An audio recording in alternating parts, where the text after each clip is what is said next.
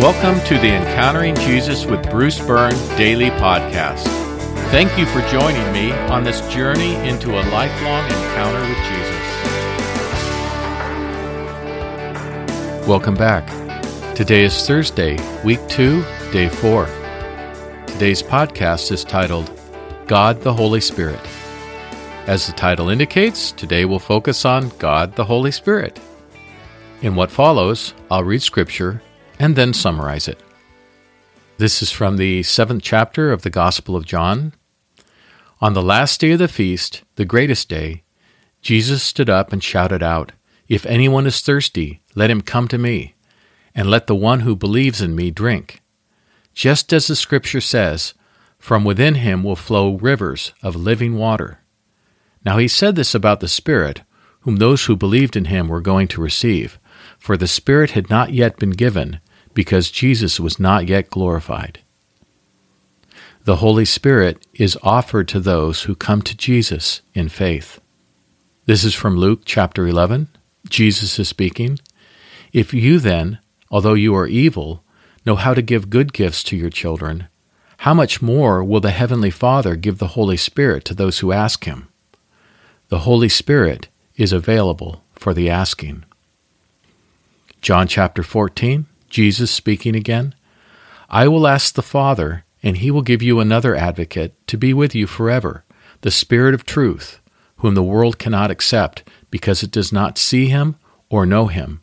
But you know Him, because He resides with you and will be in you. I will not abandon you as orphans. I will come to you." The Holy Spirit is given to live with and in us.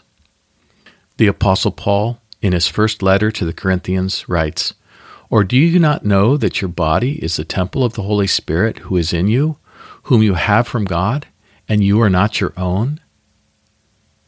The Holy Spirit makes His home within us.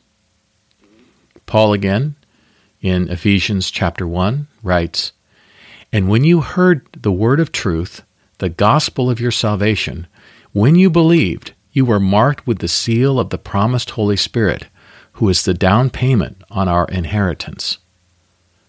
The Holy Spirit marks all who believe in Christ. Paul, in Titus chapter 3, "He saved us not by works of righteousness that we have done, but on the basis of His mercy, through the washing of the new birth and the renewing of the Holy Spirit." The Holy Spirit makes new those who have been reborn. The Apostle Paul in Romans chapter 8, "In the same way, the Spirit helps us in our weakness, for we do not know how we should pray, but the Spirit Himself intercedes for us with inexpressible groanings. And He who searches our hearts knows the mind of the Spirit, because the Spirit intercedes on behalf of the saints according to God's will."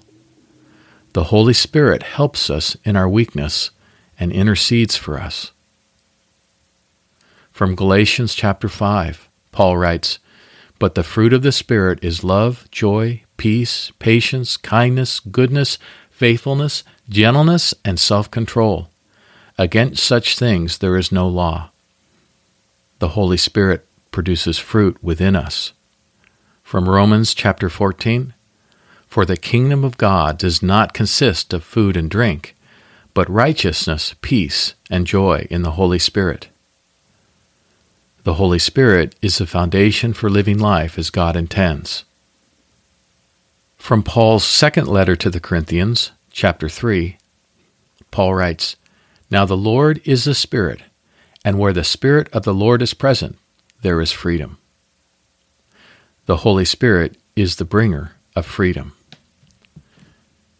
In summary, the Holy Spirit is a gift from the Father, is promised by the Son, is given to those who believe in, put their faith in, Jesus, lives in and with us, prays for us, produces fruit in us, is the source of abundant life, and sets us free.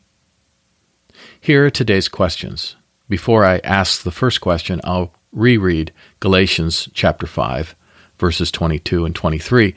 "But the fruit of the Spirit is love, joy, peace, patience, kindness, goodness, faithfulness, gentleness, and self-control." Here's the question. Which of these do you desire to experience more of? Question 2. Does Jesus seem willing or unwilling to give the Holy Spirit to us? Question 3. Does the Father seem willing or unwilling to give the Holy Spirit to us?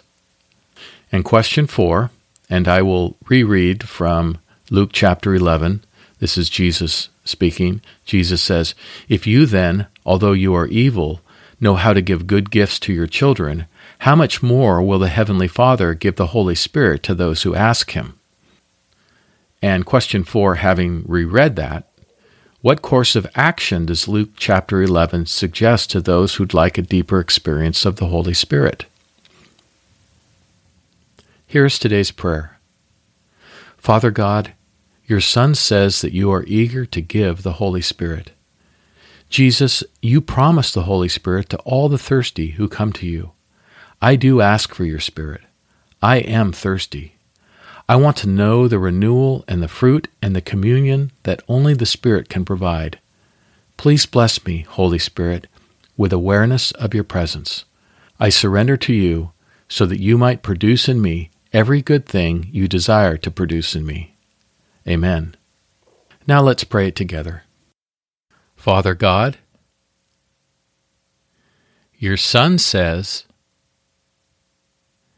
that you are eager to give the Holy Spirit. Jesus, you promise the Holy Spirit to all the thirsty who come to you. I do ask for your Spirit. I am thirsty. I want to know the renewal and the fruit and the communion that only the Spirit can provide. Please bless me, Holy Spirit, with awareness of your presence. I surrender to you so that you might produce in me every good thing you desire to produce in me. Amen. Remember that you can pray at any time for anyone and for anything, but today remember to pray for the specific needs of immediate family members and loved ones. If you're a part of a small group and you're looking for new material, consider using these podcasts.